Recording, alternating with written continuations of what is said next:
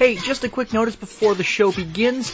I am going to be at Anime North in Toronto for the first time ever this year, May 24th to 26th, 2019. On the Saturday, I'll be doing the Bionics 15th anniversary special, as well as some other panels on the other days. For more information, visit my Twitter, @JBetteridge, where you'll find a full list of what I'll be doing. Hope to see you there!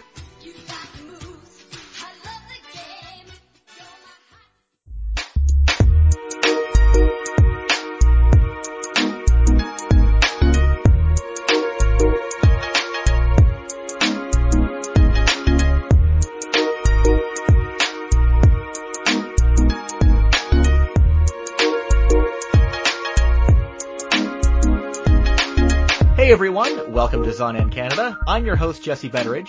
Joining me today are two guests. For the first time on the show, we have Dawn. Dawn, could you please let everyone know who you are and what you do?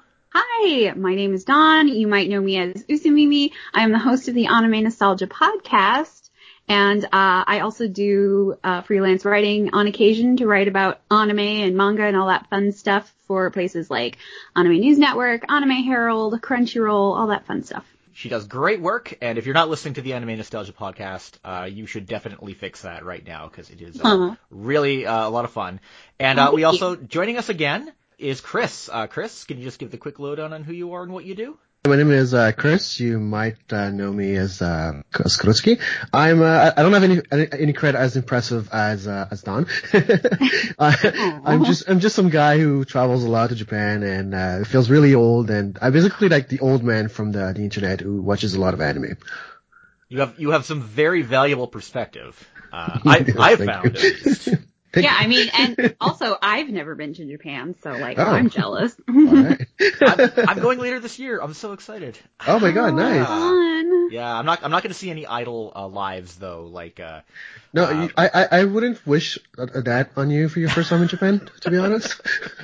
Oh god, just looking at photos and videos of those kinds of things just gives me anxiety. Like, so many people. Yeah. Oh yeah, it's a different crowd. I have not brushed up on my Motoge, unfortunately. But that's not what we're focusing on today. Today, we are doing yet another retrospective on an anime program that has had a unique cultural impact or has had specific cultural relevance in Canada. We are once again focusing on a show that was very popular in French-speaking Canada. And before we get onto it, I just have to clarify, the last show that we did that was popular in French Canada that I did a retrospective for was Goldorak. And I have to issue a correction. Despite the fact that I had this information well documented, I said throughout the episode that Goldorak originally aired on Radio Canada, which is of course the French version of CBC, our public broadcaster. I was incorrect. The show actually aired on TVA originally back in the late 70s and early 80s. That's where its original run was. That's right. Yeah.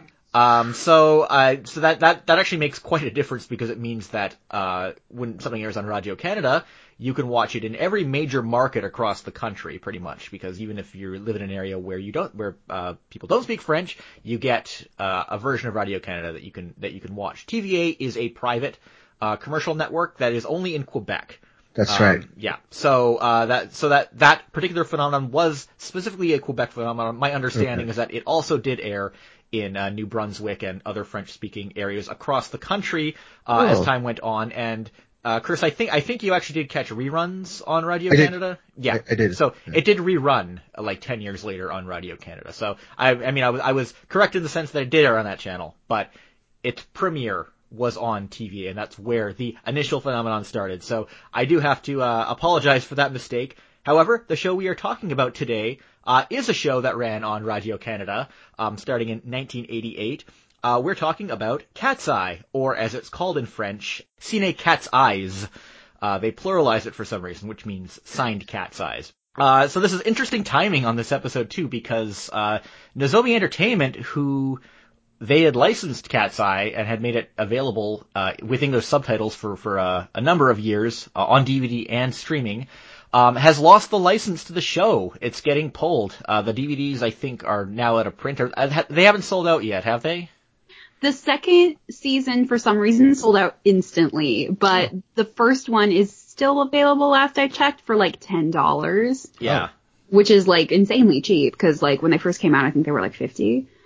or something. But yeah, so if you want to at least experience some Cat's Eye, you can at least get that until they sell out. Yeah, which could very well happen, before this episode. I finish editing this episode and get it posted. That's true. And Who knows? it is currently on Crunchyroll. I think there might be some on YouTube as well, but it is. Yeah, they had the whole series on YouTube, Oh, wow. and even though they said that they were pulling it like a week ago, it's still there. So if you hurry, it might still be there if you look. I'm guessing probably by summer, for sure, it's going to be gone. That has been the pattern with the other TMS licensed shows. Also recently lost the license to like Rose of Versailles and Space Adventure Cobra. Sadly. So at this moment, we still do not know who is getting the new license for Cat's Eyes, right? I mean, as far as we know right now, nobody, because Interesting. yeah. But I mean, there's always a chance someone else might pick it up because it was released on Blu-ray in Japan, I believe. So Right. Yeah. And we're seeing lately that TMS is launching a whole bunch of streaming initiatives. They have like 2 or 3 different YouTube channels. They keep talking about launching their own platform.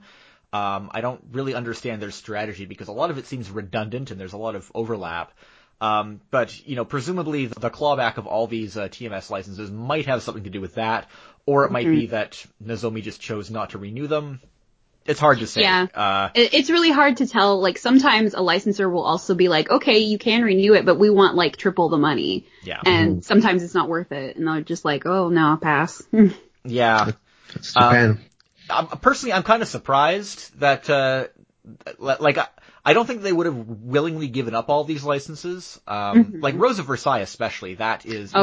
Like, despite how well it sells, that's kind of a title you'd want to hold on to. Because there's a lot you can do with that, especially, I think there was a Blu-ray release for that, in Japan. And even if the DVD sold below expectations, I mean, when you get the Blu-ray rights, there are multiple angles you can work with that kind of thing. Because, Rose of Versailles is one of the most prestige titles you can have, so, again... Yeah.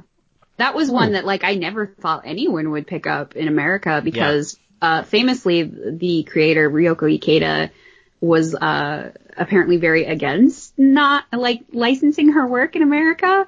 Oh, really? Yeah. So that's why it was also a surprise when, Udon was like, oh, we have the manga, even though they still haven't put it out yet. They keep announcing things that aren't Rose of Versailles, but no Rose of Versailles still. It's been, what, like 6 years now? Yeah, 5 or 6 years almost. And I'm just like, oh, okay, where is it? But, apparently, they have been working on it. It's just that I think personally from the way they talk about it, it sounds like they just want the release to be as good as possible. So they keep like delaying it to just really, really get it how maybe, Ryoko Ikeda wants it or, whatever. But from what I've heard, they said they've gone through like 6 different translators and they have up to volume like 8 translated already. Oh, wow. Yeah, Okay. something like that. So it's not that they're not working on it. It's just not out yet. I don't know. For whatever reason. I think I'm going to call shenanigans on Udon in this one, but... Yeah, I mean, it does sound a little like, okay, well, if you have all that done, why isn't it out yet? That sounds a lot like what 4Kids said about their uncut version of One Piece. They still had that my god. They kept insisting that they were working on it, and it was just taking... It's coming out, we promise. Yeah, of course. Yeah. So not only is this podcast fortuitous because Nozomi has lost the Cat's Eye license, we've also recently, in Japan at least, seen the release of the new City Hunter movie, Shinjuku Private Eyes. City Hunter is, of course, the other series from creator Tsukasa Hojo, who is also the creator of Cat's Eye. City Hunter was his follow-up to Cat's Eye, and it ultimately was probably the more famous title, especially since it had a Jackie Chan movie, which is probably what most people associate City Hunter with.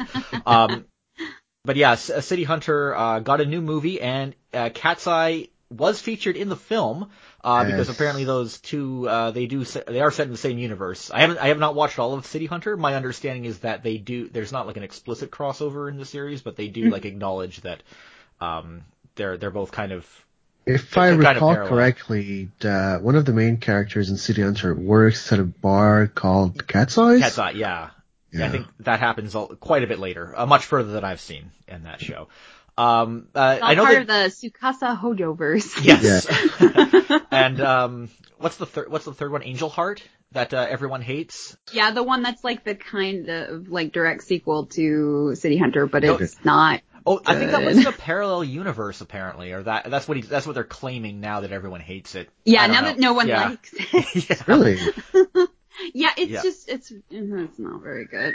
So, Shinjuku Private Eyes, it was released in Japan. It's screened at Anime Boston. Were either of you there? No. I knew some people who went though, and, a lot of praise for the movie. A lot of people said it was like, basically just the same, but better. Actually, to my greatest shame, I was in Japan while the movie was in theaters. I just didn't have the time to go see it, and it's my biggest regret. Well, that's fair enough. And that movie, along with the entire City Hunter franchise, was licensed by Discotek, and we're gonna see that get released eventually. Yeah, they were saying that the new movie will get a theatrical release, so I'm like super excited about that. Well, maybe in your country. We'll see. We'll see. I have hope. I have hope. Hey, fingers crossed, maybe. Fingers crossed. Like it's totally unpredictable sometimes. Yes. Depending on what kind of deal is cut. But yeah, City Hunter, and it has had a Blu-ray release in Japan, which looks phenomenal. That show looks so good, in the new remastered form. City Hunter's interesting because you'll hear a lot about how that show has not aged very well. Which is true. I'd say that in some ways, City Hunter has aged very beautifully. It's like someone tried to make a very well-produced throwback to the 80s bubble era now that just kind of nails the aesthetic, except they actually made it then. Yeah, they had a lot of really great animators that worked on that. Like Koji Morimoto did the first opening theme animation, and I think he also did a couple. Like, I think he did season 3, one of them, and maybe a couple in between. I can't remember specifically, but I know for sure, season 1, the first opening, he did, some of the key animation for it, and it looks really, really cool. Yeah, if you only watch one part of City Hunter, it should definitely be the openings, because they are just phenomenal. Oh, yes. Absolutely. Plus the music is just great. Oh my god. Like, almost every theme is like a bop. Well, they got some big name pop artists doing the themes on those shows too. With City Hunter, specifically when people say that City Hunter hasn't aged well, what they mean is the fact that the main character, Ryo, is essentially a sex offender, and you're supposed to find that endearing. I find City Hunter to be really enjoyable, but how much you will enjoy that show going back will depend entirely on how much you can tolerate that kind of thing. Yeah, which is interesting because from what I remember, because City Hunter briefly had an English release, the manga, in Raijin magazine from Raijin Publishing, and from what I recall, there was some kind of like article or interview or something in one of the issues. I can't remember specifically, but I remember vaguely them saying that, the manga isn't as bad as, like, Ryo isn't as, like, handsy. In the manga. He's still pretty handsy in the manga. He is still pretty handsy, but not as bad as in the anime. But from what I remember, like, somebody said that the anime actually ramped it up as fan service not for men, but for women. Interesting. I've heard that a lot, and what I think they might mean, or how I've always interpreted it, is that it's not Ryo, like, sexually harassing women that was supposed to appeal to the female audience. It was the physical comedy of the women, like, injuring him and fighting him. Right. Or fighting back. Way more sense, honestly. I do know that, like, him and Kaori were, like, a very popular couple. Yeah. And I think that was also another thing, like, the anime kind of focuses on that, like, a little bit more. And I think that was another thing that they were trying to, like, appeal to women, because apparently women made up a huge part of the City Hunter, like, fandom back then. I can see that, yeah. which if you tell people that now, they look at you like, really? But I mean, I will admit, it's like, that hammer. It's that hammer. The hammer, yeah, when she pulls out that hammer, it is pretty great. But I mean, I will admit, like, when the series was like relatively like, newer, I watched it when I was younger and I really enjoyed it. But that was more because like back then, like that kind of thing was in anime and you just kind of had to be like, all right, well, whatever, it's there. You just had to kind of tolerate it. Yeah. I mean, the idea behind Ryo is like, he's supposed to be kind of like Columbo, where like he's kind of, he comes off as bumbling and kind of incompetent, but by the end of every episode, you realize, oh, he's actually incredibly skilled and suave, in a side that he didn't show earlier, except, he's Columbo if Columbo were a sex offender, essentially. Well, I think, I don't know if the anime ever touched on that, but in the manga, you can basically see that he's like a broken character because he went to war and he suffers from a lot of PTSD. And basically all the sex offender thing is just a persona he puts on to protect himself kind of in a way. Yeah, because he doesn't want to. Yeah, he doesn't want to get too close to people, so he puts on this thing like, "Oh, actually, I'm terrible. Don't get too close to me." Yes, basically. And Kaori's like the only person who's like, "Well, I know who you really are. I've seen who you really are, and so I can tolerate this, but you're also awful." After you've waded through 120 episodes of City Hunter, you expose that depth right there. But if City Hunter is sex offender Columbo, then I would say that Cat's Eye is Charlie's Angels meets Inspector Gadget. I'd say that's fair. Yeah, because I'd also say like it takes a fair sort of inspiration from like Lupin in that sort of like vein of like, ooh, very suave, cool thieves sort of thing, but also like a lot of comedy because it can't be 100% serious. So, some may argue that it often swerves too far in the other direction sometimes. I mean, when I was talking to somebody about it, because, like I said, like we were talking about earlier, when the license was going, and I was like, oh man, everyone should check it out. If they have the means to, please, like, do check out Cat's Eye. It's pretty fun. I had a lot of people ask, well, like, what's it about? Like, how would you describe it? And one of the things I tell people is like, it's kind of like a late 70s, early 80s sitcom where the hook is they're thieves, but like weird stuff happens. And there's always like some sort of weird comedic bend to like all the capers. Yeah, it's kind of like, it's very episodic. Like, it's not 100% like there's like a very like ongoing plot. I mean, there is, but like there isn't. You know what I mean? They're really. Maybe we should just quickly explain Cat's Eye, the basic guy, like in a nutshell. Right. So yeah, it was a manga in Weekly Shonen Jump. It started in 1981, ended in 1985 or 1984. I think there was a bonus chapter in 85, again by Tsukasa Hojo, who went on to do City Hunter later on. And it was hugely popular and adapted, as we mentioned, by TMS or Tokyo Movie Shinsha in 1983, which was the same year as Inspector Gadget. I think they beat that show to market by a few months. And I still maintain that if Toshio had like the same cybernetic enhancements, like I think those episodes would play out pretty much the same way. So Cat's Eye was one of many shows made around the same time, like Captain Harlock, Rose of Versailles, Captain Future, Lupin the Third, that was exported to European countries.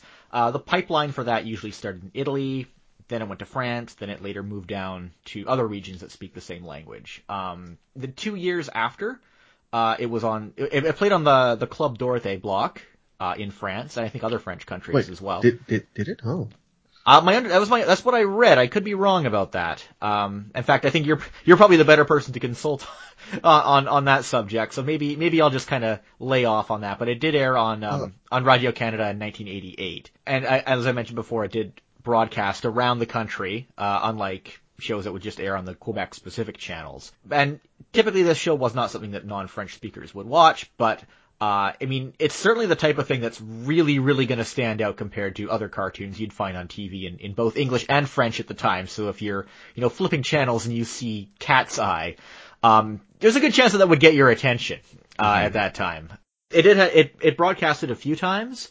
But Radio Canada actually only aired the first season, and as far as I can tell, yeah, I had some other stuff to say about the French airing. We'll actually maybe get to that when we talk more about your views on that, Chris. In a nutshell, Cat's Eye is about the three Kisugi sisters, or Chamade sisters in French. I'm not sure how to pronounce that. Eldest is Rui, who's Celia in French. The middle sister is Hitomi, who's Tamara in French, and the youngest sister is Ai, who is Alexia in French.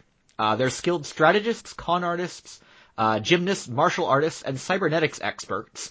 And they use those skills to basically commit art thievery at night while wearing leotards. And they're extremely good at it. What they're not good at is being discreet. Because as thieves, they go under the name Cat's Eye.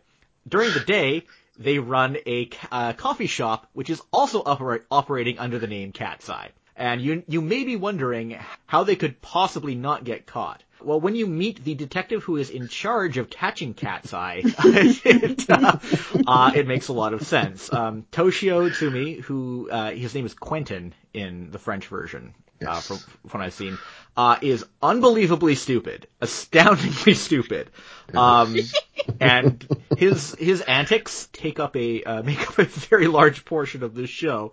So not only is he in charge of catching Cat's Eye, he's actually dating one of them, specifically Hitomi, and he is completely incapable of even considering the possibility that there's a connection between these sisters and the thieves that he is trying to catch. He even explicitly points out in the first episode that he is complaining that they would have the gall to call their cafe or their coffee shop Cat's Eye when he has to catch thieves under the same name.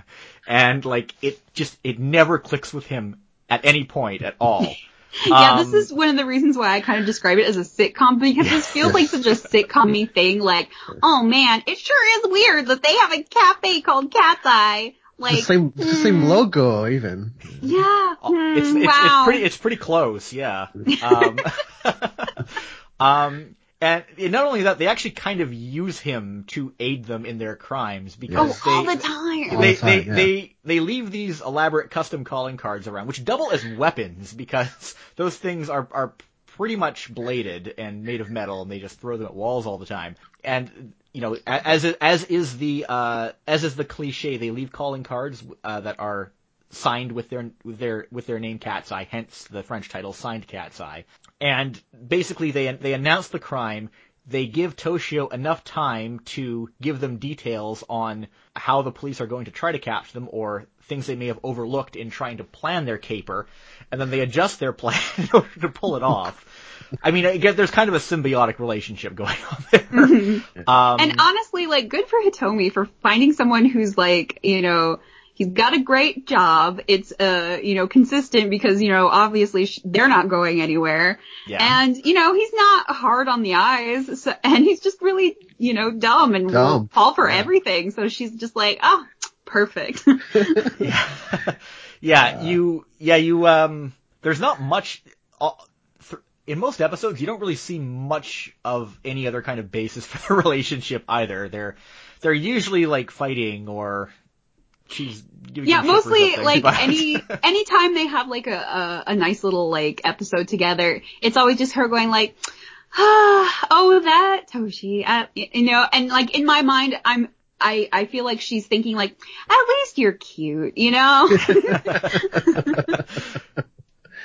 Yeah, we'll get to the other characters later. I think one important thing is just to mention our own backgrounds with the show, specifically Chris. I was hoping you could talk a little more. Obviously, I can only do so much research on this, but you did see the show when it I watched the show, yes, on Radio Canada, and I wanted to know if you can tell us just kind of your experience watching it as a kid, or how you kind of got into it. Right. Well, so I watched it twice. The first time I watched it was obviously in Radio Canada, but I was my first watching it was I was really young, right? And I used to watch it with my older sister, and Obviously, the show was kind of heavily censored, which I didn't find out until much later. Yeah. Oh, but, yeah. But there's still cause obviously it's three girls running in leotards. There used to be really sexy moments. And, so so what my sister would do is she would like cover my eyes, you know.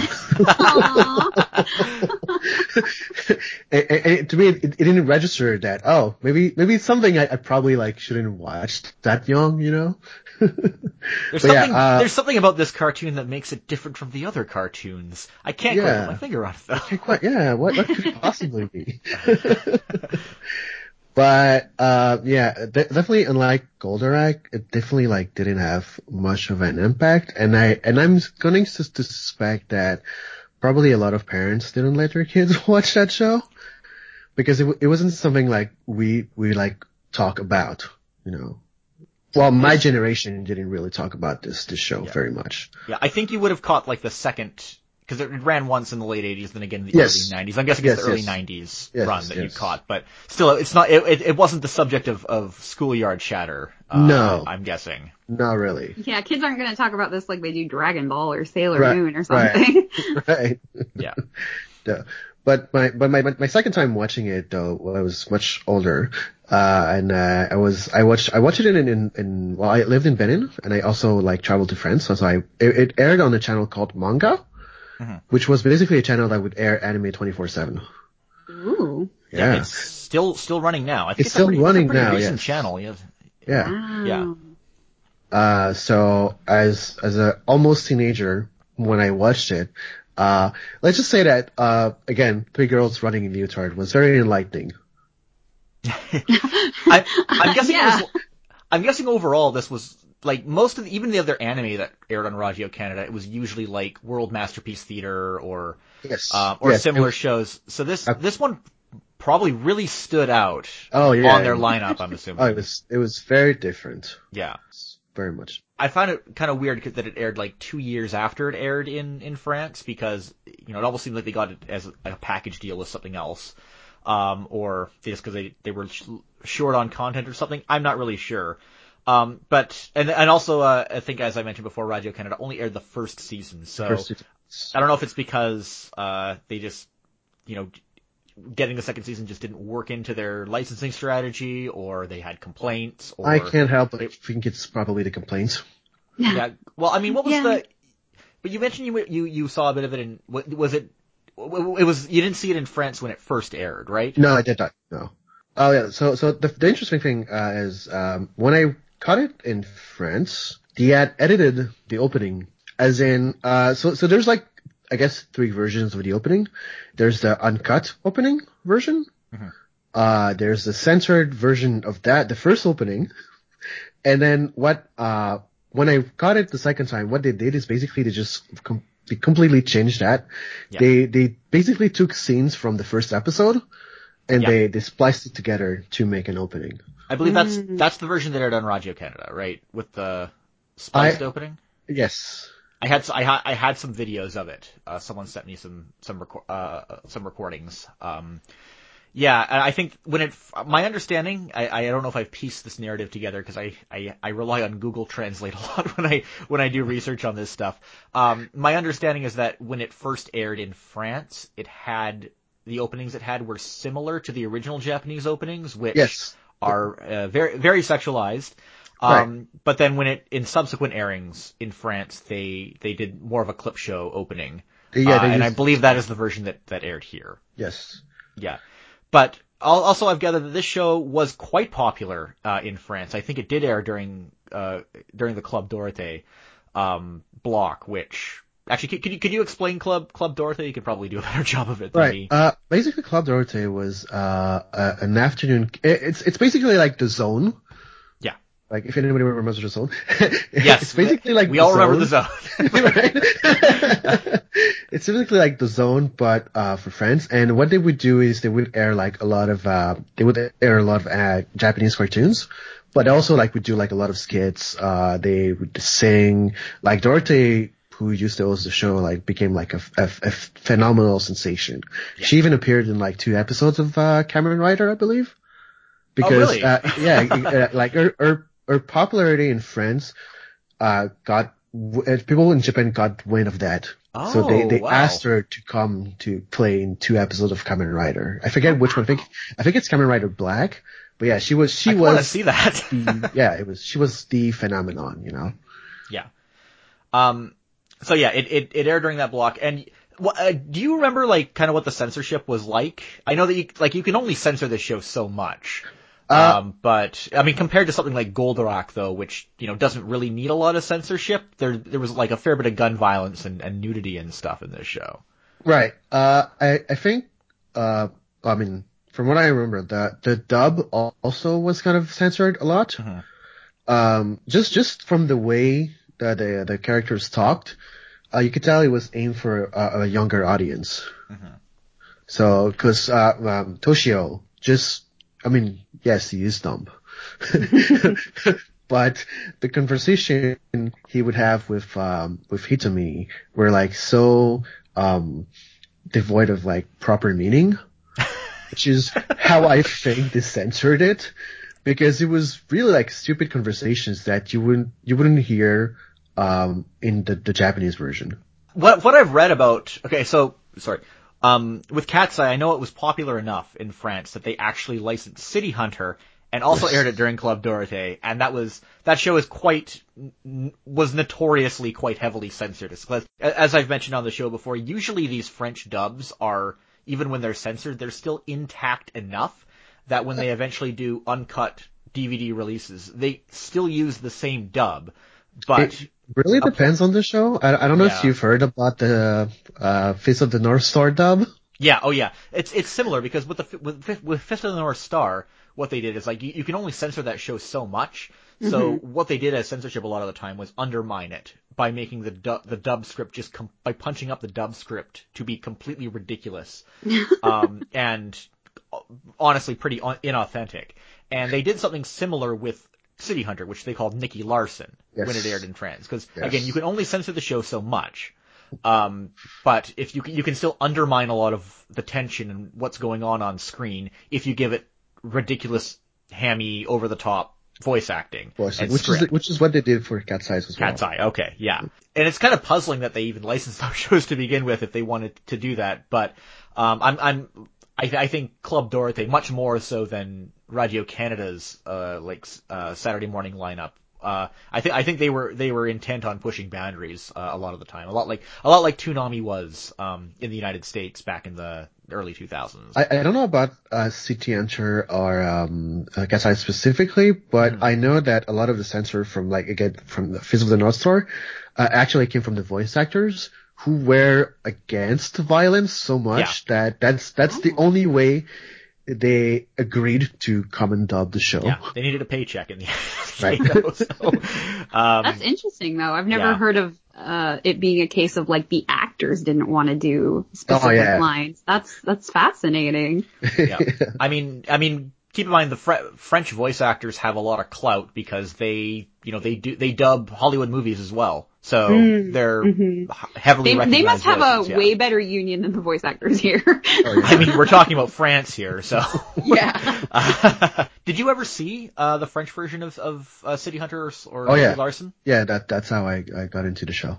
Yeah. And how did you watch it? Did you just did you see it when you were abroad or? I watched it in Benin on TV, on manga.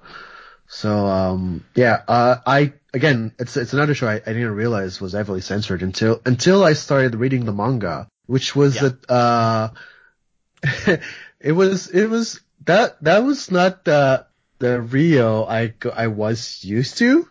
Well, it's interesting because in France they actually just last year they released their own live action City Hunter Nicky Larson movie. Yeah. Which as like watching the trailer, you can definitely see how people associate that franchise. I've only seen the trailer. I don't know what the movie is like.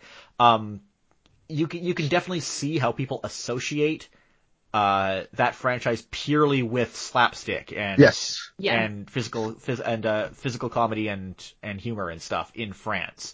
Whereas if you were, the Chinese and like Korean City Hunter live actions, they take a completely different approach to, they're really nothing like the comic, but they embrace a certain other aspect of the aesthetic, whereas France use it in a completely different way.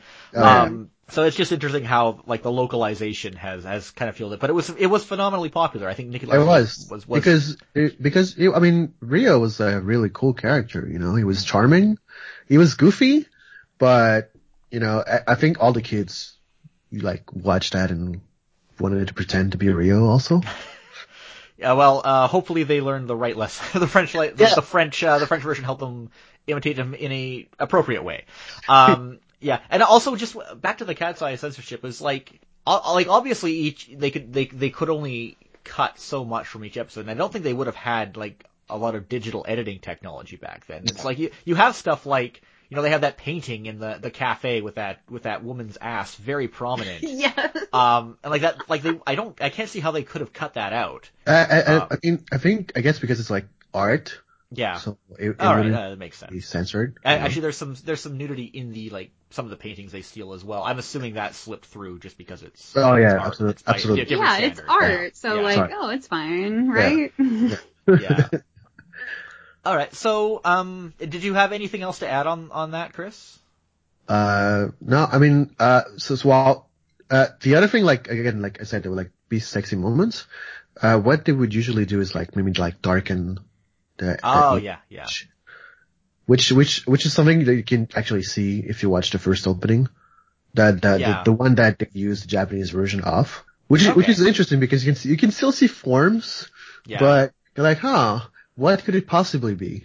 It's like that is definitely a nipple in the opening, for sure, and in the second opening too. Oh yeah. Dawn, did you want to talk about your own kind of background with Cat's Eye before we kind of move on to the background of the show? Sure. Well, my background with Cat's Eye is not nearly as in depth. I first saw Cat's Eye. I had to think about it, but I'm pretty sure the first time I ever saw anything related to Cat's Eye was at a 90s comic convention, anime showing, and it was unsubtitled. It was just a raw episode in Japanese, so I had no idea what was going on. For the first probably year after I saw it, I assumed Cat's Eye had to do with aerobics instructors. Just gleaning off of the opening and the ending, I was like, they're aerobics instructors, I think, maybe. But I really liked the style, and the music was really cool, and it seemed really like, I was like, they're kind of like you were saying, like Charlie's Angels sort of characters, it seems like. You know, I was having to sort of like pick it out on my own, because obviously like back then in the 90s, you couldn't just look up like, what was this thing that I saw? What's it about? Who did it? So it wasn't until like a couple years later I found out someone had fan subbed some of it, and I had a couple of episodes on tape, and I thought it was way cooler actually once I realized, they're not aerobics instructors. I mean, if they were aerobics instructors by day and thieves by night, I think that's an interesting dynamic. I mean, that would be like peak 80s anime right there, honestly. Because I know aerobics stuff was like super, super, super popular back in the 80s, because, you know, I lived through it. Everyone had like arm warmers and leg warmers and leotards and all that stuff. But I never saw all of Cat's Eye for years, because it was just like, you know, it's such a long series, and back then you could only get, maybe if it was low quality, you could get like maybe 4 episodes per VHS tape. And I don't think even when people were fan subbing it back in the day that they finished all of it, just because it's so long. And it wasn't nearly as popular as City Hunter, which like everyone wanted to watch City Hunter. Not as many people really cared about Cat's Eye, even though it was like kind of the cooler, sexier, more mature, but not by much, thing connected to City Hunter. That's debatable. Yeah. City Hunter was in all the AMVs. Right. Yeah, and everyone just really loved City Hunter. So I never got to see all of it. I did actually get to see more of it back in the early 2000s. Some of it aired on the international channel here in America, which got renamed to Imagination. And it is now AZN Television. Right. And I caught some random episodes like here and there. It was on cable, and like the programming was just very like whatever they felt like. So it was never I never could remember when exactly it was on, because they kept changing stuff like all the time. I didn't even know that they put it out on DVD, until, like, it was already, like, basically unavailable. Because I think you could only order it online, and back then it was, like, still kind of difficult to, like, order things online. Like, we didn't have, like, as easy of, like, checkouts and things. Yeah. Like, And it was not Nozomi doing the DVDs at this point. It was Imagination themselves were putting it out. And I think they only managed to put out, like, I think there was only ever maybe 3 DVDs available or something like that. Yeah. So, like, those are incredibly rare now if you actually ever had them, because they were, like, mail order only. They were never, like, in a store, I don't think. But it wasn't until Nozomi bought the rights that I was like, oh, cool, now I can finally, like, watch all of Cat's Eye. And they had all of it streaming on their YouTube page for a time, so that's how I saw it initially. I bought the first box set, and I thought I had bought the second box set, but I apparently did not. And that was the one that sold out, like, immediately when Nozomi got the license, announced that they lost the license. So sadly, I only will ever have the first box set unless some brave soul out there licenses the series again and puts it out on Blu-ray, which, like, I would totally love. I'm just putting that out there in case anyone's listening. But yeah, I always was really interested in Cat's Eye because I just thought for the time that it came out, it was, like, really cool. Like, it had multiple women of multiple ages, and they all didn't sound like the female characters, like, how they usually are in, like, a Japanese version. Like, they usually sound, like, really young. They have, like, young voice actresses. Yeah. Most of the voice actresses involved, they actually had, like, mature, kind of older sounding voices. I think this has to be one of the only, like, weekly Shonen Jump shows where the main character is a 24-year-old woman or a woman they're not in high her school. 20s. Yeah. And from, like, a female perspective, I thought it was really cool that, like, even though this show was or the series in general was technically, like, a Shonen Jump title, it didn't feel like a Shonen Jump title. It was, you know, it could have easily been something that was in, like, a women's magazine or a girls' magazine. And it wasn't until, a couple years ago, a friend of mine actually got me a copy of, if you go to Japan and you go to the Shonen Jump store and the Shonen Jump exhibit, they sell these books that are basically like Shonen Jump encyclopedias, and they go through, like, every single series that ever ran in Shonen Jump, and they're also in English. They're dual language. They're printed in both English and Japanese, so they're like really cool resources. I wish they were sold online because they are super, super interesting and fun to read, but you can only buy them at the Shonen Jump store, which is kind of annoying. But there's an interview with Tsukasa Hojo in the 80s volume, which is, like, volume 1, I think. And, he talks about how he started out actually writing, girls manga. And I was like, oh man, I wonder if this was, like, a title that, like, he originally, like, tried to come up with for, like, maybe a girls serial. And nobody wanted it, and then he tried to pitch it to Shonen Jump as, like, ooh, sexy cat burglar ladies, and they were like, yes, that, give us that. I feel like that would be something that girls would, like, totally be into.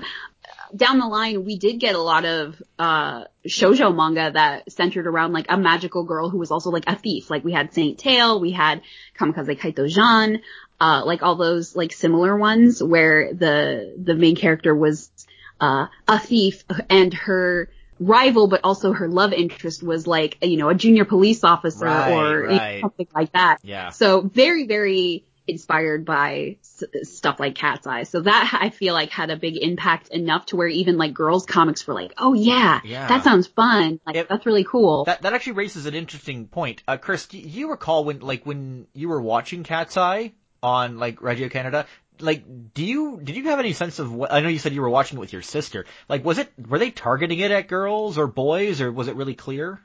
I'll be honest, I do not remember. Okay, all right. Yeah. I'm very curious about that. That's something I wasn't able to really find in the research. So I'm not. Again, it raises questions of what angle they were taking. I think there's a lot of ways they could have done that. Yeah. And I thought it was funny that Tsukasa Hojo also he said when he was doing the manga for Cat's Eye that everyone was always telling him he was drawing women wrong. Like, he was like, people would say, oh, their eyes are too big, their faces are too big, you have to change them to be more appealing to, like, I guess the Shonen Jump audience. And so now he's always, like, talking about how he kind of hates drawing women now because it's just way easier to draw old men. I think in general, for a lot of artists, drawing men is easier than drawing women. Which is so funny because I hear a lot of, like, women artists say, like, oh, I much prefer drawing women than I do men. Really? Yeah, it's kind of weird in that regard. I thought it was really interesting that Cat's Eye was just, like, this huge thing in Japan. It was really popular. The soundtracks were really popular. But, like, it just never hit with, like, American fans or English-speaking fans, I guess I should say, as hard as it did in Japan. But City Hunter, for some reason, like, everyone back when I was younger, like, all the anime fans were just, like, really, really into City Hunter. And we're talking, like, pre-ADV licensing City Hunter. Oh, yes. This was, like, pre-everything being licensed from a professional standpoint. This was back in, like, the fan sub VHS We're talking days. Like mid 90s or mid 90s, mid to late 90s, I think. Yeah. Cause I think it got licensed in like the early 2000s, I want to say. It came like really late, and I don't know if like it ever really sold that much for ADV. It must have sold decently enough because they just kept putting it out.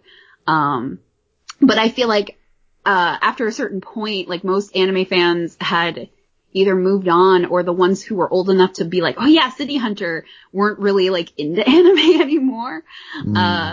There wasn't like a whole lot of them. I think a lot of us older fans that had kind of stuck around just bought City Hunter out of obligation because we were like, well, we got all those VHS fan sub tapes. Now we gotta buy this because, we made that promise. It never got licensed. I think the whole time span you're describing there is still before 80s nostalgia had really emerged. For sure. I think for a lot of that time, City Hunter was still kind of seen as something old rather than something that was a throwback to like an aesthetic we appreciate more now.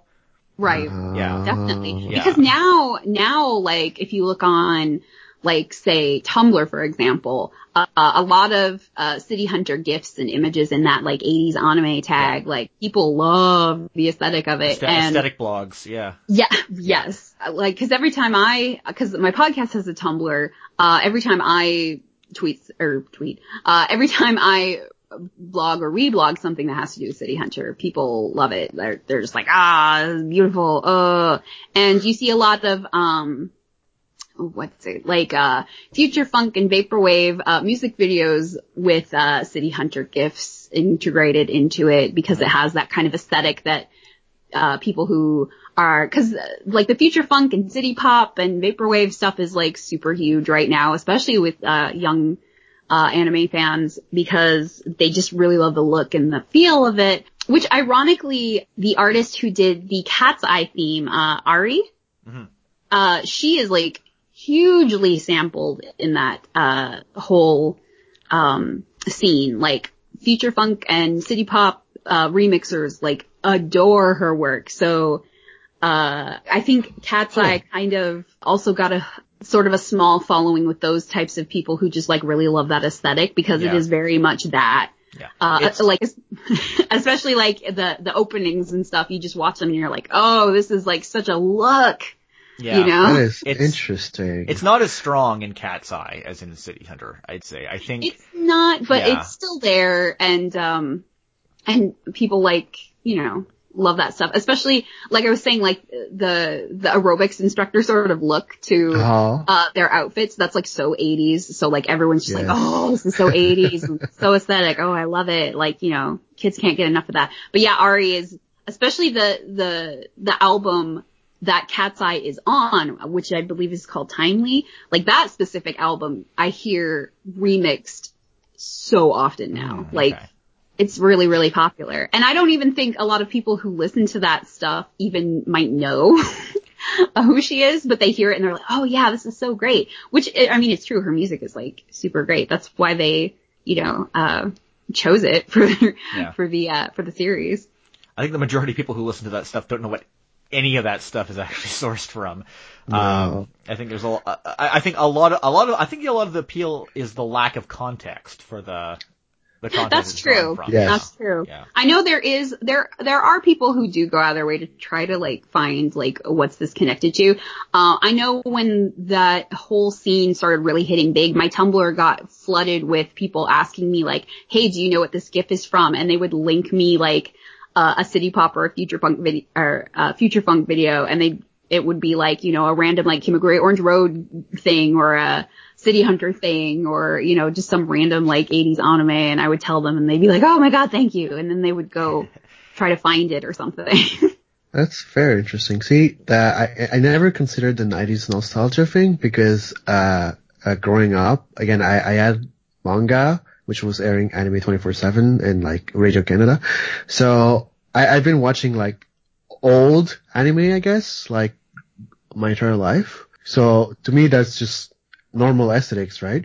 Yeah. I Like, it's like Same you know what all this stuff is from. So, yeah. like having it assembled together in like a throwback aesthetic might not work for you the same way it does with some younger people who like, you know, to them this whole look and feel is something alien. Alien, yeah. Yeah, it's something just completely like different and romantic that like, you know, they're like, "Oh, what is this? You know, I've never seen anything like this before." And it's like, it's because I love this. It's so, you know, throwbacky and it's so vintage and, stuff like that. Oh, I love this. It's amazing. Yeah. But I have had people come to me and say like, "Oh, I started, you know, watching, you know, old anime and stuff because I saw things like this and it just really appealed to me." Which I thought was like interesting. Like there's this whole like small, cachet of, younger people who simply got into old anime because they saw it on an aesthetic blog or a video and they were like, "Oh, I love the look of this. This is so cool." Huh. You know? The power of the internet and music, I guess. Yes. It's kind of like this generation's version of AMVs. They're like, "Ooh, what's this?" Pretty much, yeah. How do you guys feel about, just from an animation perspective, just about this show, like as a production, or how well it holds up, or how well it was just in terms of contemporary stuff that came out at the time? I always really liked it because the women in the series look more mature. They look their age, basically, is what I should say. You know, whereas like a lot of anime, like, they take liberties with things, like, you know, the way that, like, "Oh, this girl, she's like 16 and she looks like, you know, maybe she's like 19, which is a little like, strange at times where you're just like, "Oh wait, you're actually supposed to be way younger." That's, yeah. I looks like a 16-year-old girl. Hitomi looks like a girl in her early 20s. Rui looks like a girl in her late 20s. It was, I think that was one of the reasons. Women in her late 20s, sorry. Right. Yeah. I think that was one of the reasons that it kind of like appealed to me because I was like, I don't see women and girls in anime that look like this. This is very different. And I think that was also one of the reasons I really liked City Hunter later. I was like, you know, this looks more grounded in like a style that's a little bit more realistic than I'm used to, which is interesting and kind of neat. I think more basically the same thing for me. One of the reasons I really got into City Hunter and like, well, Cat's Eyes as well, is because it was refreshing to have main characters that were adults, basically. Compared to all the other anime where it's just usually high schoolers, which I could not really relate to, you know. But it was really nice to see like adults doing adults thing. It was more serious. It was different. What I found interesting about the show is that it kind of captures both sides. It was made by TMS, as I mentioned before. And it kind of captures both sides of what you see from TMS. I know that when we talk about TMS productions, we think of, you know, like the elaborate animated set pieces in Lupin and like Animaniacs and DuckTales, their outsourced work, or the new Fruits Basket anime, which they've also done, which is like a phenomenal production. At least the 5 episodes that have come out so far. But the thing about TMS is that there's another side of TMS where they just kind of crank stuff out. Like almost as badly as Toei does at times. There's like, you have the Rose of Versailles and Space Adventure Cobra side of TMS, or the Cyber Six side of TMS. And then you have the Detective TMS Conan and, less ambitious episodes of Lupin side of TMS as well. So in terms of the aesthetic, I found Cat's Eye on the surface kind of it's a lot of emphasis put on the details and the way the characters are portrayed and characterized, and again how they capture the type of people they're supposed to represent. But when you actually see the whole thing play out, you kind of see a lot of the other side of TMS where it's the animation is pretty stilted. The plots are pretty repetitive. I know the composition was done by Junichi Ioka. He was the story editor for all of Detective Conan and a lot of the Lupin productions. So, a guy who can really crank him out. Yeah, there's a lot of stories that repeat itself in Cat's Eye. There's a lot of, oh no, there's this other person or persons pretending to be Cat's Eye, and now we have to prove that they're not the real Cat's Eye and that we are. Or Toshio's hitting on a woman, and then it turns out the woman is actually Hitomi in disguise, which happens, I think, at least 3 times. So many times. There's also the ongoing, oh no, we're supposed to be here, but Cat's Eye's supposed to be there, and so we have to prove we're not Cat's Eye by being in 2 places at once. So we have to figure out how to do that, and it's always some, just unbelievable, sort of bait and switch that they manage to pull off at the last minute, stuff like that. And so that gets repeated a whole lot. Or, oh, Toshio's gonna find out that one of us is really Cat's Eye. No, we won't. No, we won't. But no, we won't at the last minute. Because he's so stupid. I never read the original manga. Does anybody know how so the actual, faithful? I mean, the basic idea is the same, but a lot of the individual stories are different. In terms of the overarching, so there is an overarching story that it kind of explains why they're stealing artwork. It's because their father, Michael Hines, was an art collector, and he was basically run out by the Nazis. Right. Visited Japan, with just enough time to have 3 children with a woman and then leave.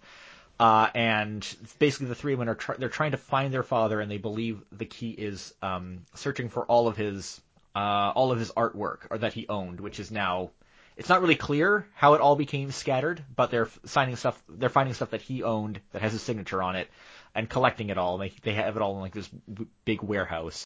It comes up a couple times in the series. Near the end of the first season, there is a small arc where they delve a little bit more into it. It does not come up at all in the second season. Season 2 has no plot progress whatsoever. The whole thing is filler. And it's an assortment of stuff that's taken from the manga and stuff that was original for the anime. If you go on Wikipedia, you will see a 2-paragraph summary for the overarching storyline of Cat's Eye. That's really all there is to it. And then there's a final arc in the manga that goes back to the Hines thing. It kind of explores it, but again, they don't actually find him. The whole thing doesn't really go anywhere. That 2-paragraph summary you find on Wikipedia, that's all there is to it, really. That's all, yeah. Right. So yeah, there's different stories in the manga, but it's ultimately, it's pretty similar. Pretty similar. Stories vary. There are different stories. Kind of like with City Hunter. I know with City Hunter they would often expand stories. They would often contract stories. Sometimes they would tone the City Hunter stories down a little bit for censorship. I know with the first City Hunter episode, they changed it so in the manga it was a rapist who was capturing women in his BMW and driving off with them. In the anime, they changed it so he just randomly shot women, which makes no sense whatsoever. And yet they ramped up Ryo's sexually assaulting women all the time, which really throws into question the priorities of the censorship they implemented there. Yeah, it was a lot of just choices, know? Yeah. Yeah, but yeah, so it's those kind of small modifications, but it's the same idea. You don't get the conclusion that's in the Cat's Eye manga because it just kind of stops after a certain point. The last episode of the series, I didn't watch I watched the whole first season because that's what aired on Radio Canada. I only watched a few random episodes from the second season. The final episode is it's something else because Ai is basically writing a play that essentially exposes the fact that they are Cat's Eye, and I encourage you to check it out if you can. It's pretty wild, and it ends reaffirming that Toshio has less than no idea. Toshio's just like idiot. clueless. Yeah, he never figures out in the manga either. I think they tell him. He does find out in the end, but not because he figures it out, because he totally they tell him. They tell him.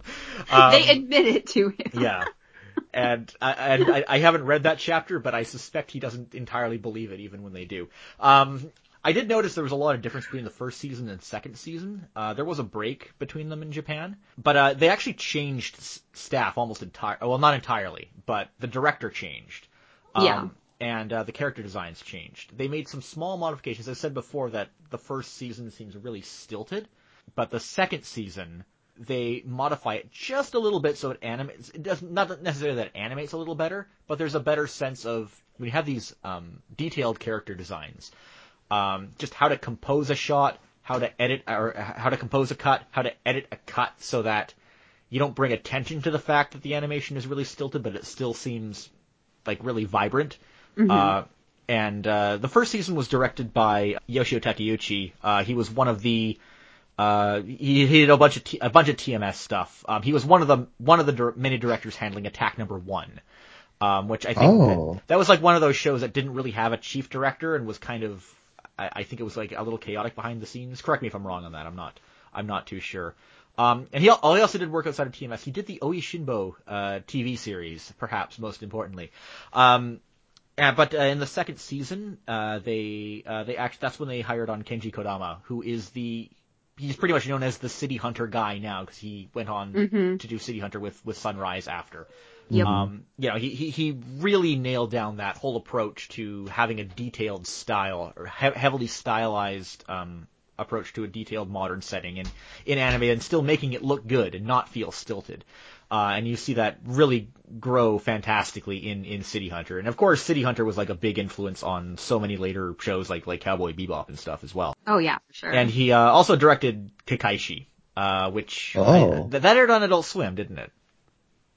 Did it? Yeah, I think it did. So. Back in the gap between Toonami when Toonami ended on Cartoon Network and before it started on Adult Swim, kind of that dead zone. Whatever, that's not important. It's definitely interesting to see how it evolves a little bit over that time, but yeah, ultimately it's despite having a little bit of aesthetic improvement over time, it still kind of doesn't. The show is kind of the same thing over and over again. Oh, and we haven't talked about Asatani yet either. Oh, Asatani. I feel like she's like, she has more of an idea of what's going on, I feel like, but she respects... Supposedly. But I feel like she respects the way that they pull everything off so much. She respects their smarts and their cunning and, just the way that they put everything together, that she's just like, okay, like, I get it. Whatever. I feel like, she still has to keep going because of her job, and at some point she feels like her pride wants her to keep going and try to keep getting Cat's Eye. But I feel like part of her also probably knows that they are Cat's Eye, despite them proving it. She figured it out immediately. Yeah. Because not because she's a genius, but because she's not an idiot. Yeah, she's definitely smart. But just because they keep proving her wrong to the contrary, she's just like, all right, I'll play along with this, I guess. I mean, in the first time I developed entirely convincing and realistic animatronics of human beings to convince her that they were not Cat's Eye. Made by a 16-year-old. Like a 16-year-old. Yes. Oh my god, an episode. And you have that on one end, and then you have the likes of Toshio on the other end. That contrast is astounding to say the Yes. least. I feel like she just has like this respect for them that she's like, okay, y'all are like really good at this. So like, I'll keep playing this game because I feel like she just likes that, the whole like cat and mouse thing. Yeah. But yeah, it's totally different from how, Toshi works. Like completely different. It's a bit inconsistent because, I mean, she basically has it figured out and she just, she needs to collect the evidence, which comes up like a couple times. She just randomly like, oh, I finally have proof that Hitomi is cat's eye. I need to collect evidence. And then there was one of the most memorable parts in the show is when she actually, manages to tackle Hitomi down. She bites her and then chases her back to the Cat's Eye Cafe to expose the bite mark to prove that she is in fact Cat's Eye or part of Cat's Eye. And she actually runs into her while she's in the bath and like, show me your arm, prove that you're not Cat's Eye. And then it turns out that she had actually bit her leg by mistake, and didn't remember properly. So I don't know if that's a fact of her not actually wanting to catch her or.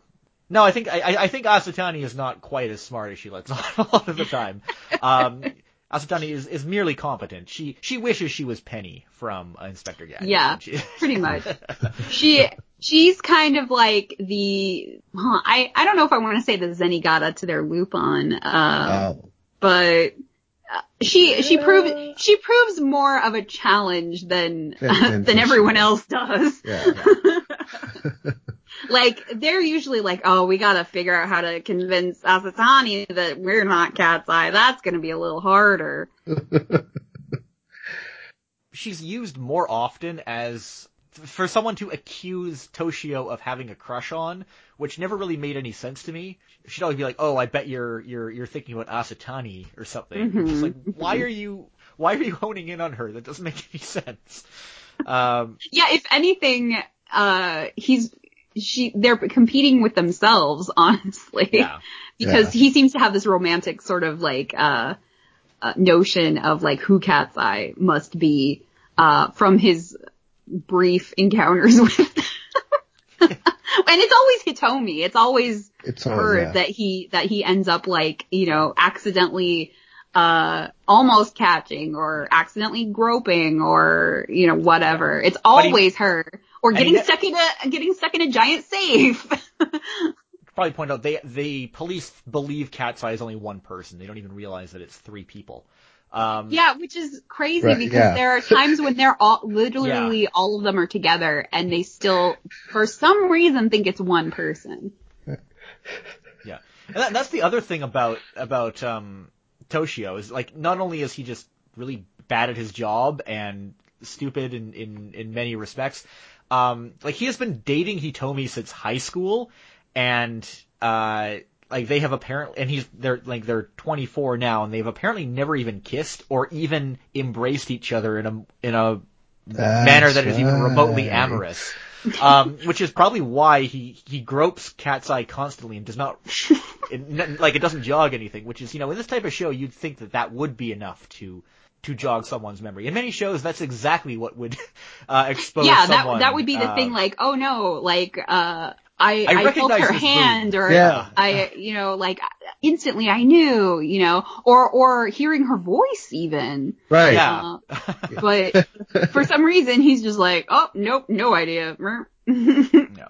I think I always saw it in kind of in a way like the Superman thing, where right, you wear glasses and nobody can tell it's him. It's like the crux of the entire universe. Everything is just hinging on the fact that you can't tell that Clark Kent is Superman, just as everything is hinging on the fact that there's no way that Toshio could ever realize or even suspect that these women who work at the Cat's Eye coffee shop are Cat's Eye thieves. Possibly. Or like, wow, this superhero named Sailor Moon couldn't possibly be this girl who has the exact same, very recognizable, unique hairdo. But hey, you know what? Like as much as I am making fun of Cat's Eye for this, maybe it's not as ridiculous when you make a comparison like that. Right. It's like I said, it's very like, sitcom-y in the way, like you have to just like kind of roll with the ridiculousness because that's just how it goes.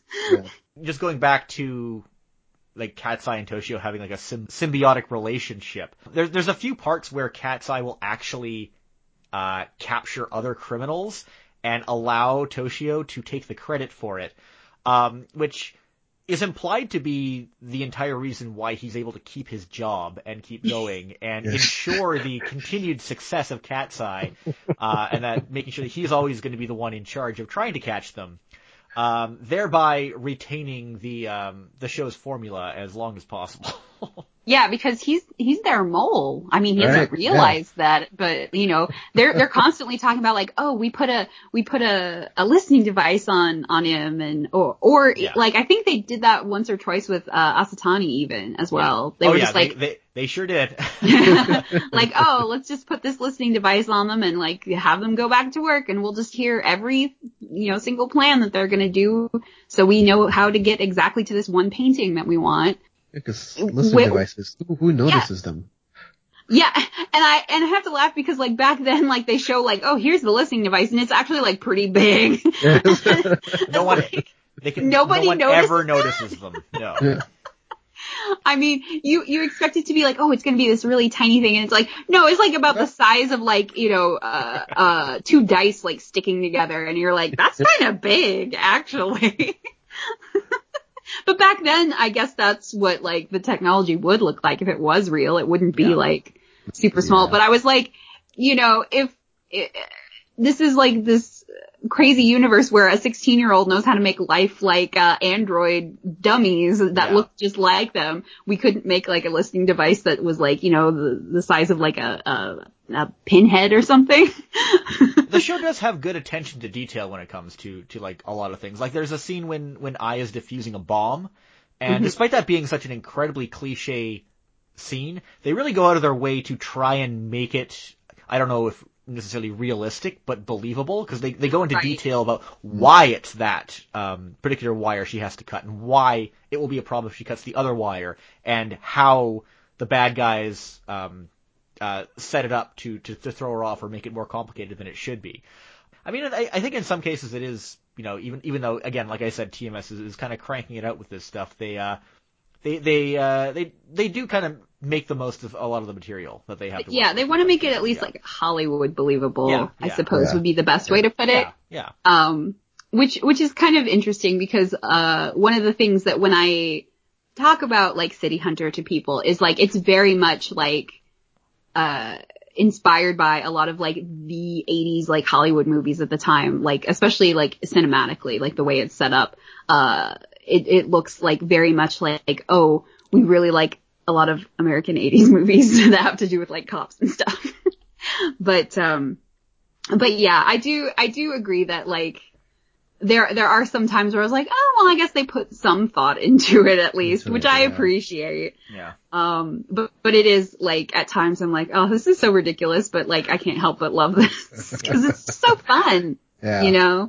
You're like, oh yeah, of course they're gonna like, oh no, how are we gonna get away with it? Well, we know you're gonna get away with it this time. I just want to see how you do it. Yeah. Yeah, it is very much a Saturday morning cartoon. Yeah. Anyways, oh, for sure. Like even though like early 80s was when we were starting to see studios, especially TMS, put out shows that were definitely meant for an older, like not an adult audience, but an older audience. Because they made Lupin in the 70s, and they were starting to make more stuff. It still aired in Japan it's so weird. It's hard to distinguish what is a kid's time slot or a family time slot or an adult time slot. They don't really exist. It's just like, this is an anime time slot, regardless of what audience it's for. And Cat's Eye skewed a little older, but it's still a Saturday morning cartoon. Which may be why it was a choice for export in European countries. That might be, Yeah, that makes sense. Overall, for better or worse, the relationship between Toshio and Hitomi, it is the crux of the series.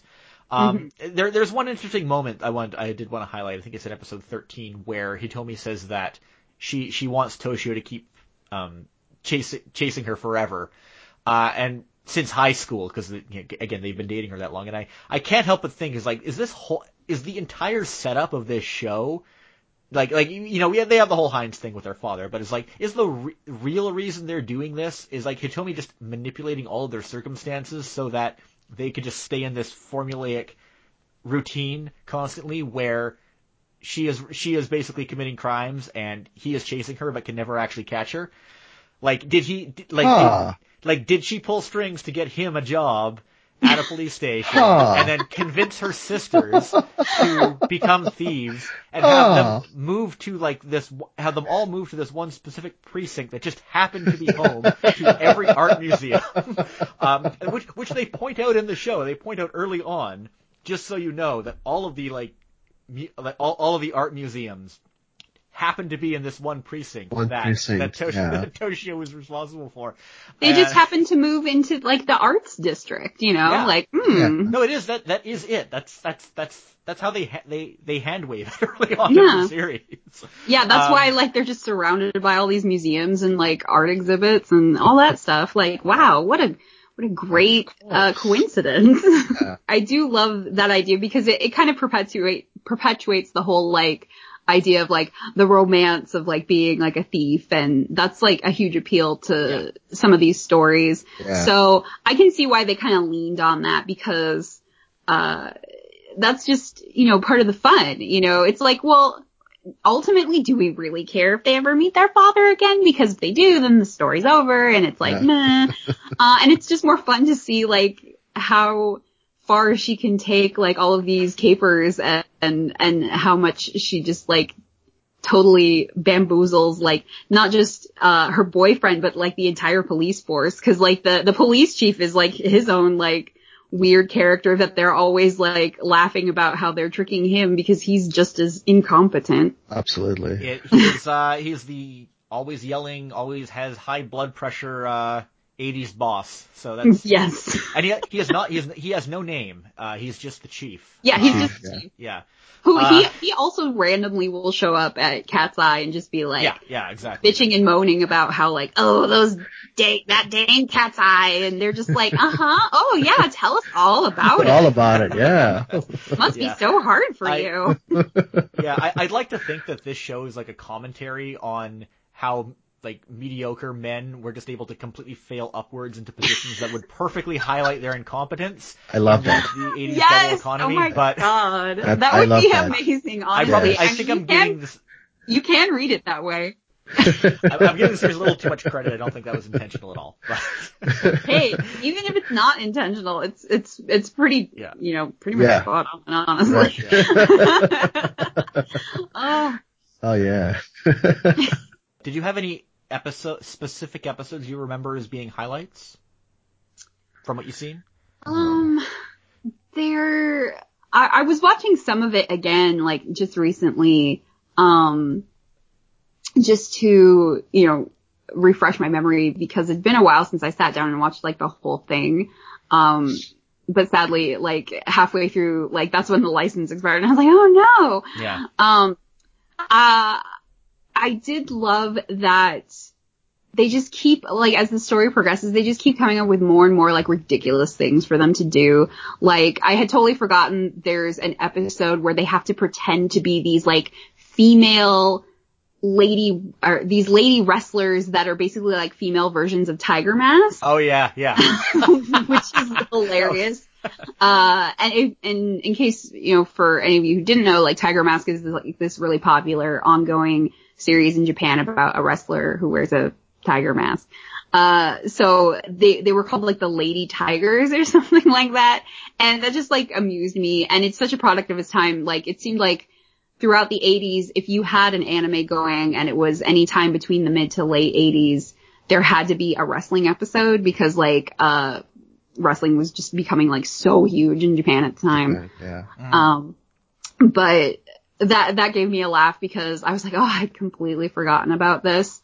And there's like just a bunch of episodes that are just so wild that you're like, what was the planning for this episode like? Like the one where they have to steal a painting from a rich, guy who has a collection of paintings inside an oil tanker. Yep. Like how did that idea ever, like, even just come up. You just have to sit there and think like, wow, it would have been wild to be a fly on the wall of that writing room. Like, okay, so this episode, hear me out.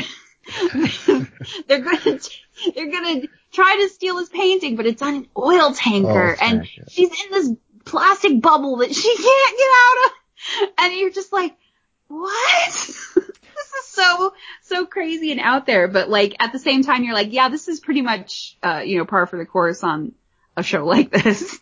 Yeah, I know at the end of season 1 there was an episode where someone had done a painting that depicted a politician killing a woman, and they had to hide the painting because it would expose the fact that a politician committed a crime. And it's just like, paintings don't work that way. That's not how people make paintings. And the politician hired this guy who is basically a parody of Golgo 13.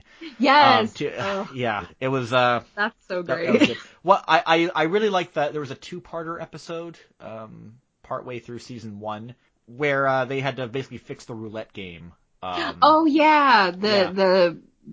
casino that was on a boat. The casino boat. The casino boat one. I really enjoyed that. I think a big part of it was because Toshio was incapacitated for most of that 2-parter. Also, like, there was a lot of cool, like, different, like, scenery animated in that one. Like, they had to get through this, like, hidden door that was behind a waterfall fountain or something, and it was just, like, really interesting looking. I was like, wow, they really kind of pulled out all the stops for this one. Yeah. Mm-hmm. And a rare Rui-focused episode, too. She doesn't... Yeah. Like, Rui and I are not main characters on this show. No. Like Hitomi and Toshio, they are the leads. Like, Rui and I, the other 2 members of Cat's Eye, they are pretty much secondary characters. They don't get a lot of focus. There is kind of a cute episode where, like, I think it's, Rui and, Toshi, like, they have this whole thing where, like, oh, what if he's actually in love with her instead of Hitomi? And, like, it's very interesting because she's obviously just kind of, like, playing with him. She's, teasing him, like, immensely, but he's taking it so seriously. Was that the episode by the beach or something? Yes. Yeah. Yeah. And it's so obvious to me that she's just like, this stupid boy. Like, he will basically believe anything I say. But he's just like, oh, whoa, does she really like me? Oh, I don't, oh, Hitomi's spying on them, and yeah. And she's purposely, like, she's not only playing with him, but she's also kind of playing with Hitomi, just seeing if she can make her, like, jealous or whatever. Jealous, yes. But in the end, she's just like, kind of like, in the end, I kind of brought you closer together, didn't I? And like, you're just like, wah, wah. But it's really cute when, they have more of those character focused episodes. They don't happen like super often, but when they do, they're a lot of fun. Chris, do you remember any episodes that stood out for you? Honestly, I think I not really. Okay. What did happen is that I think a lot of the episodes are like merging together in my head with Detective Conan. I do not blame you at all, because as I mentioned, they had the same story editor, so many of these plots are very similar to what you would find in Detective Conan. Yeah, like that makes perfect sense. Yeah, not a lot of episodes stand out. Honestly, like it's pretty fresh in my mind. Because I just watched it to prepare for this episode. That's my background with Cat's Eye. Also, I had never really watched it before I set out to do this episode on it. Yeah, something like I always tell people, this isn't a show that benefits from you binge watching it, because if you do, like you said, like all the episodes will just start like blurring together. Yeah, they blur together, yeah. Like you'll remember like certain scenes because they're interesting or fun, but after a while you're like, what episode was that? Like, didn't that happen like 5 episodes ago? And it doesn't help that a lot of episodes have very similar plot devices. Like I was saying earlier, like they reuse a lot of ideas because, I mean, it's like what, like 70 some episodes? Yeah. So like after a while you're like, okay, well how much can we really do with like, the whole cat and mouse thief cop thing? Like you start reusing a lot of the same ideas, but it doesn't mean that they're bad. I mean, I think it just benefits from like, maybe watching like an episode here or there instead of like 5 at once, like you might with another series or something like that. But I think the same could be said, like you said, for Detective Conan. Like that's not a series that you would also just binge watch because after a while everything would just be the same. The same, yeah. Yeah, because there's a lot of moments like I'm thinking, wait, was that Cat's Eyes or was that Kaito Kid stealing something? I don't remember, you know. Yeah, that's definitely like, I can definitely see, the influence that like Lupin and this show had to something like Conan, like definitely, from the respective, like the thief side and the cop side. Well, it's not even influence, like many of the same people worked on both shows, so. Yep. So they're like, well, let's just reuse this old thing again. Yeah, why not? It works. Yeah. If it ain't broke, don't fix it. Don't fix it. That's a lot of how Japan works, you know. It's Japan's motto. Yes. That it's is not broken, don't fact. fix it. Yeah. So there were also a couple of live action Cat's Eye productions. Have you guys seen anything from either of those? I didn't even know. I haven't. I've always wanted to though, just to see like what they would be like because I'm so curious about them. Yeah. I was kind of hoping that maybe Nozomi would like add those on as like an extra or something, but I know live action stuff is notoriously like a little harder to license sometimes from Japan just because of a lot of like red tape with licensing and whatnot. Wait, so Japanese production, live action, you mean? Yeah, Japanese production. Interesting. I didn't know. There was a 1988 TV movie. I have not seen any of it or really been able to find much information on it. But there was also a 1997 film that came out that commits most of the worst crimes that you'd expect of a live action adaptation that was released in 1997. And that one, the whole thing is on YouTube. It's subtitled in French. Okay. But you know, it actually has it has a fully animated opening, but you know they redesign the characters to look like Halle Berry from the Catwoman live action movie, pretty much. Well, since this was the 90s, predated it. Yeah, I was going to say that film this. by quite a bit.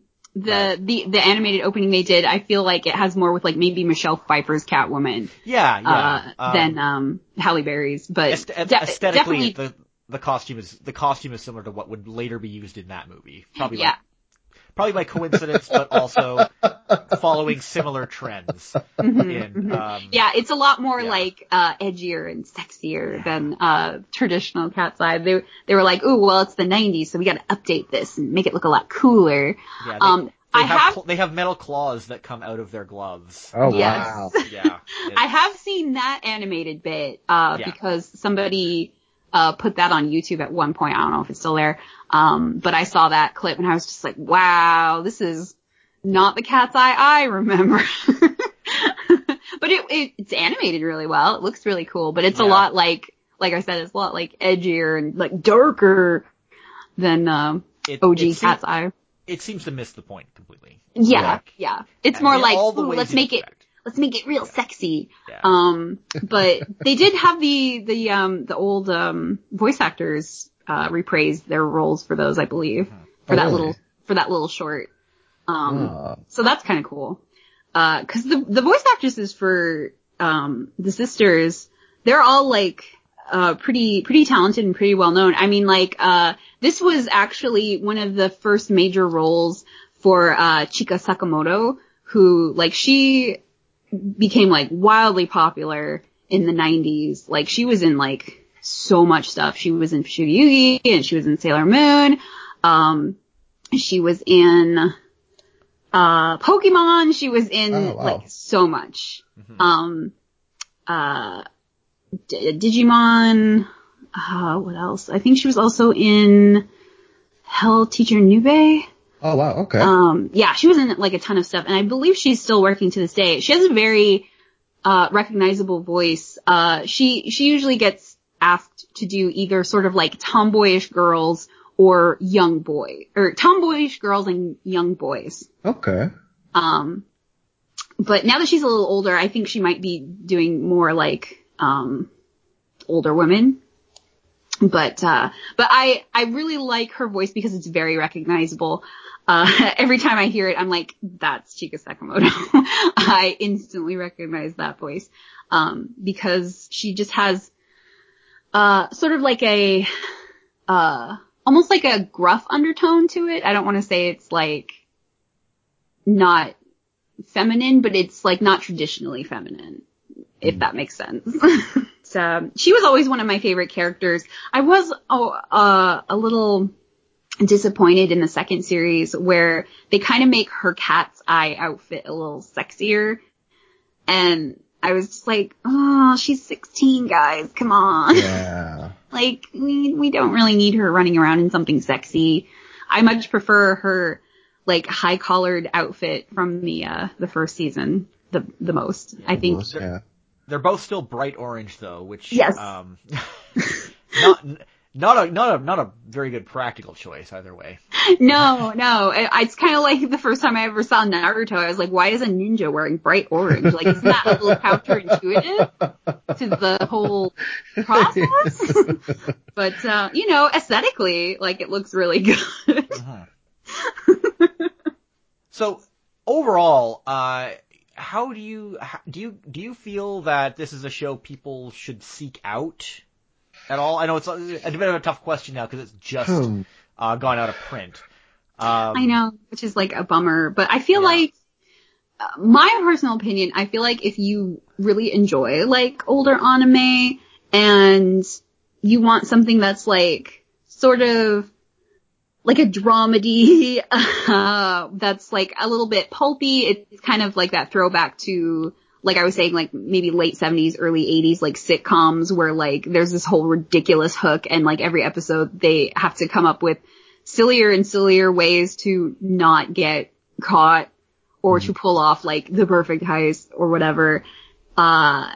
If you're like really into things like Lupin or Detective Conan, like you probably would really enjoy it. Yeah. But for some people it might be like a little too outdated, a little too campy, a little too weird. But I feel like if you just like at least maybe watch the first couple episodes and like see what you like if you like it, it's just really fun and it doesn't take itself seriously. It's just kind of like, you just kind of turn off your brain and watch this like sort of ridiculous, like old sitcom-y sort of thing. And it has just like super great music. I know I've mentioned it before, like, the soundtrack is just awesome. It's really good, yeah. I never get sick of those, openings or endings. I never skip them. Yeah. No, definitely, I think it might be a little bit of an acquired taste to it nowadays. Mm-hmm. But it's definitely worth checking if you like old animation. I mean, there's a charm to it, Yeah. I think if it's something that you watched as a kid, I think there'd be a lot of value in going back to it. I can't relate to that feeling at all, but I think it would be an interesting, like, you will almost certainly be disappointed by it by some degree if you watched it as a kid and then go back to it as an adult. But I think it would be an interesting experience to do that. Overall, I'd say this is not something I would recommend blind buying. Right, so if you're like scrambling to get a DVD copy for seasons 1 and 2 just because it's going out of print, I mean, stop and see if you can check out a couple episodes first. 1 or 2 episodes will be more than enough to determine whether or not you're going to like that. You're going to like it because it's what you see in those 2 episodes. That's what you get for the whole show, pretty much. Despite the slight changes in directional style in season 2. Yep. That's what you're getting. See, now I'm really curious about the manga now. Yeah, I really wish that the manga was available in English, but I don't see it like doing good in the American market, like at all. Oh no. I mean, older folks like me would be like, oh yeah, that would be great. But like anyone else would just be like, what is this? What is this? Yeah, no. Yeah. Which is a shame because I really love, Tsukasa Hojo's style. He could draw like anything and I would be like, yes, it's beautiful, it's perfect. So I guess we'll just finish off with the most important question. Who do you feel is best girl from this show? Oh gosh. I like I was saying earlier, I really like I just think she's so fun and plucky and cute. But I also like Rui because like, like I was saying earlier, you don't get like that sort of spectrum of like sort of older female characters in starring roles. So it was really cool that even though she wasn't always the focus, it was mostly Hitomi, like you were saying. She's pretty much like the leader. So she'll come out and she'll say like important things and she'll sort of direct what everyone's doing and then just like kind of take it from there. And that was always really cool. I always thought she was just like, a very cool and neat character. And I kind of wish that she did get more screen time like Hitomi, but honestly, like all of them are pretty great for their own reasons. Yeah. It's really hard for me to choose like one specific one. I think for me, it's definitely Ri for all the reasons you mentioned.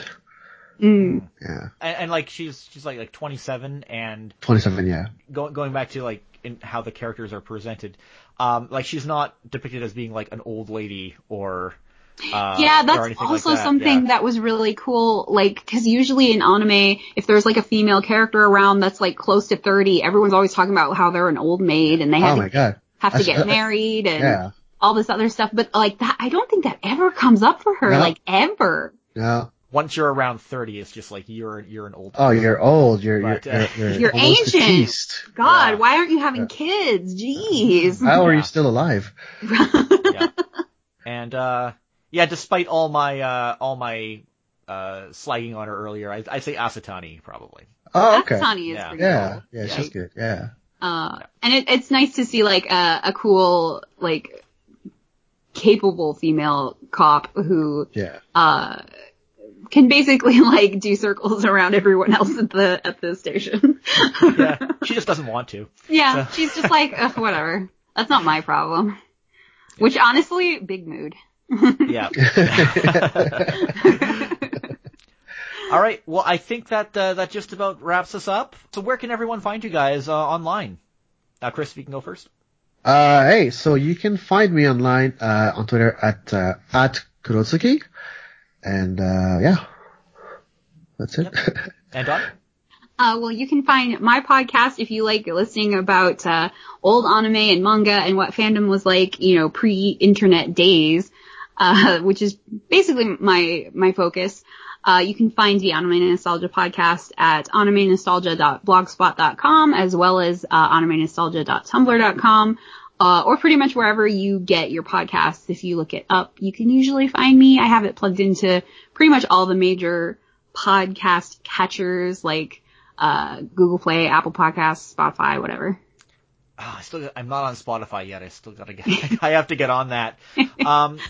Thanks for tuning in to Zon Canada. You can reach me on Twitter at jbetteridge or email zonencanada@gmail.com. The theme song to this show is by Ultra Kleistron. You can find that on his album Packet Flood, which you can find at ultrakleistron.com.